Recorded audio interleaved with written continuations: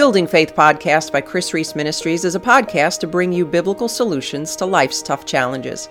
For more tools, tips, and teachings, check out our community by going to chrisreese.com. That's KRISREECE.com.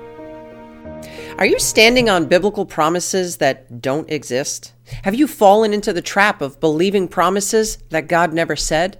If so, you could be like very many well-meaning Christians who are led astray. My friend, I care about you too much to watch you fall victim to Satan's lies. And that's why I want to talk to you today about 5 things that God never promised. Not to crush you, but to break you out of an unbiblical mindset and set you on the path to God's true promises. Well, welcome back, my friend. My name is Chris Reese, and I want to welcome you to another edition of the Building Faith Podcast, where it is my hope to bring you biblical solutions to life's tough challenges. So if you are being blessed by our time together, would you go ahead and hit that subscribe and notification button? One of the more popular episodes that I did was on the 13 promises of God that no Christian should ignore. And I believe that this post was popular because we all want to know that what we're enduring isn't in vain, that God not only has a purpose in it, but he also has a promise. And while these promises are precious, there are some statements that Christians are trying to claim as promises of God when God never actually said that. So if you're wondering why some promises haven't come to pass in your life, it could be that you're hanging on to a wish, not a promise. Maybe it's that some well-meaning Christians wanted to encourage you, but they are misrepresenting God and leading you astray. So to keep you from experiencing unnecessary disappointment and frustration, I want to talk to you today about 5 things God never promised. Number 1, a trouble-free life.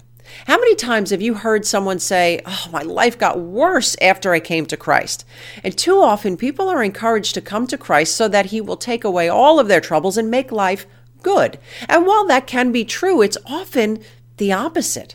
And that's because following Christ isn't about you. It's about him. And when we believe that it is God's responsibility to take away all of our trouble, we then put ourselves in a victim mentality with an entitled mindset. We act as though God owes us, when the truth is, without Jesus, the only thing that we truly deserve is eternal damnation apart from God. And despite popular preaching, this Christian life isn't about you or me. It's about Jesus. And Jesus was clear in John 16:33 when he says, "I've told you these things so that in me you may have peace. In this world, you will have trouble. But take heart, I have overcome the world." And our focus should be on the overcomer, not on the trouble. Because God never promised a trouble-free life, but he did promise that he would be with you in those troubles. Hebrews 13:5. In fact, we have a responsibility in our troubles, and it's found in Romans 12. Rejoice in our confident hope, be patient in trouble, and keep on praying. God never said that you wouldn't have troubles. He said, be patient in your troubles. Number 2, a trial-free life. Show me a Christian whining about a test or a trial in their life, and I'm going to show you a very immature Christian. You see, as children, we would think that those in authority over us were being mean if they tested us or tried us. And I'm not talking about seeking wise counsel from an advisor or a trusted friend during a difficult time. I'm talking about the insanely immature and arrogant way that many Christians behave when they are enduring a test or a trial. The why, God, why, and when, God, when supersedes the desire to be steadfast under trial. To extract the lessons that God is teaching us, James 1:2 is a sobering reminder of how we are to truly live during our trials when it says, "Blessed is the man who remains steadfast under trial, for when he has stood the test, he will receive the crown of life, which God has promised to those who love him." Thinking that God will not test you or try you is about as arrogant as thinking that your teachers from school should have just promoted you without testing you. Instead, let our prayer be, God, let these lessons not be wasted. Number 3, a consequence-free life. In our world, there are certain people that seem to suffer no consequences, like the politician's kid who always skirts a DUI, the Christian who believes that God should always rescue them from their consequences, or, as one woman so eloquently whined to me, "Why is God doing this to me?" The truth is, the most loving thing that a father can do is to allow their child to suffer their own consequences, especially when that father knows there's no remorse. Be honest. If you kept getting rescued from your mistakes, what's to motivate you from continuing to not make them? Romans 8:28 is a wonderful passage that many Christians misunderstand and misquote. And we know that all things work together for the good of those who love him, who have been called according to his purpose, is not a biblical version of a worldly saying that, things just happen for a reason. When used in that context, it is often a justification for poor choices. The belief that God will turn all of your mistakes into something good eliminates the need to grow in wisdom and seek the Spirit of God for direction. So yes, God will work all things together for your good, but the good that he's referring to is an eternal good, not just a good for you in this life. Remember, God is not mocked. For whatsoever we sow, we will reap. Galatians 6:7. God is more concerned with your character than your comfort. And number 4, a wealthy life. Where and when this teaching started, I don't know, but it's done more damage to the body of Christ than I care to count.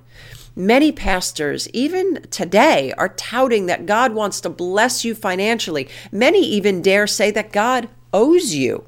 So with this gotta get mine mentality floating around some Christian circles, it is no wonder that we've got this subset of dissatisfied, entitled Christians. And I personally have a hard time even using that term to describe such people, as Christians are meant to be Christ followers. And nowhere did Jesus ever promise his followers wealth and success. The Christian life is one of servitude and surrender, not personal gain. Look, that is not to say that God doesn't bless his children. He sure does. There are more biblical references to wealth being an issue for Christians than an expectation. 1 Timothy 6:10, Matthew 6:19, 1 Timothy 6:17, Ecclesiastes 5:10, and the ever-famous Mark 10:23 that says, "How difficult is it for a wealthy man to enter the kingdom of God?" So please don't hear what I'm not saying. There is nothing inherently wrong with wealth, but when your desire for wealth supersedes your ability to be content, you're treading on very thin spiritual ice. Instead, we are called to work hard and leave an inheritance for our children's children. The name it and claim it gospel simply isn't biblical. And even those cases where God does bless his children with wealth, it is only going to be to those he can trust. So while you're praying for financial blessings, also pray that you are a vessel for his use. And number 5, an easy life. Have you ever heard someone say, God will not give you more than you can handle? And maybe you even said it yourself. I know I have.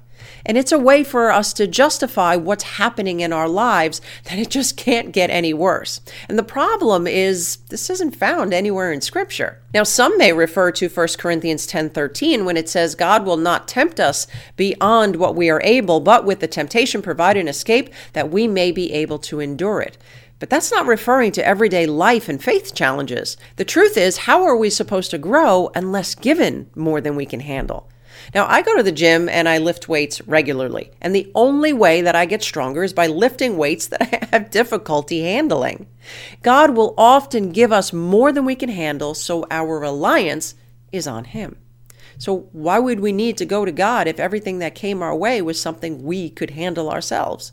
So don't believe the lie that God helps those who help themselves. God actually helps those who've come to the end of themselves. And I pray that that's you. Now, I realize there are some erroneous teachings in the church today. Be in the Word for yourself so that you can stop hanging on to empty promises that God never said, and you will be better equipped for the Christian life before you.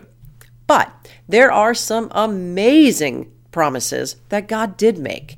And I compiled a list of 13 that you can count on. To learn those, go ahead and watch this episode right here. And for a free guide on the promises of God that you can count on, click down below this video, or if you're watching on the podcast, jump on over to chrisreese.com and grab that valuable free resource today. It'll be sent straight to your inbox. Are your thoughts giving you life or sucking the life right out of you? There's a famous saying that says, as a man thinks, so is he. So what happens when your mind is a mess? Well, maybe you're the type that replays thoughts over and over again in your head, or perhaps you think the worst of everything and everyone, including yourself. If so, my online course, Renew Your Mind, can help. I created this course to help you overcome doubt and disbelief, embrace the truth about what God says about you, control the conversation in your mind, and stop spiraling thoughts before they get out of control, and so much more. If you are ready to retrain your brain to think in a more productive and godly way, go ahead and check out Renew Your Mind. I will go ahead and include a link in the description section below. Okay, now back to the episode.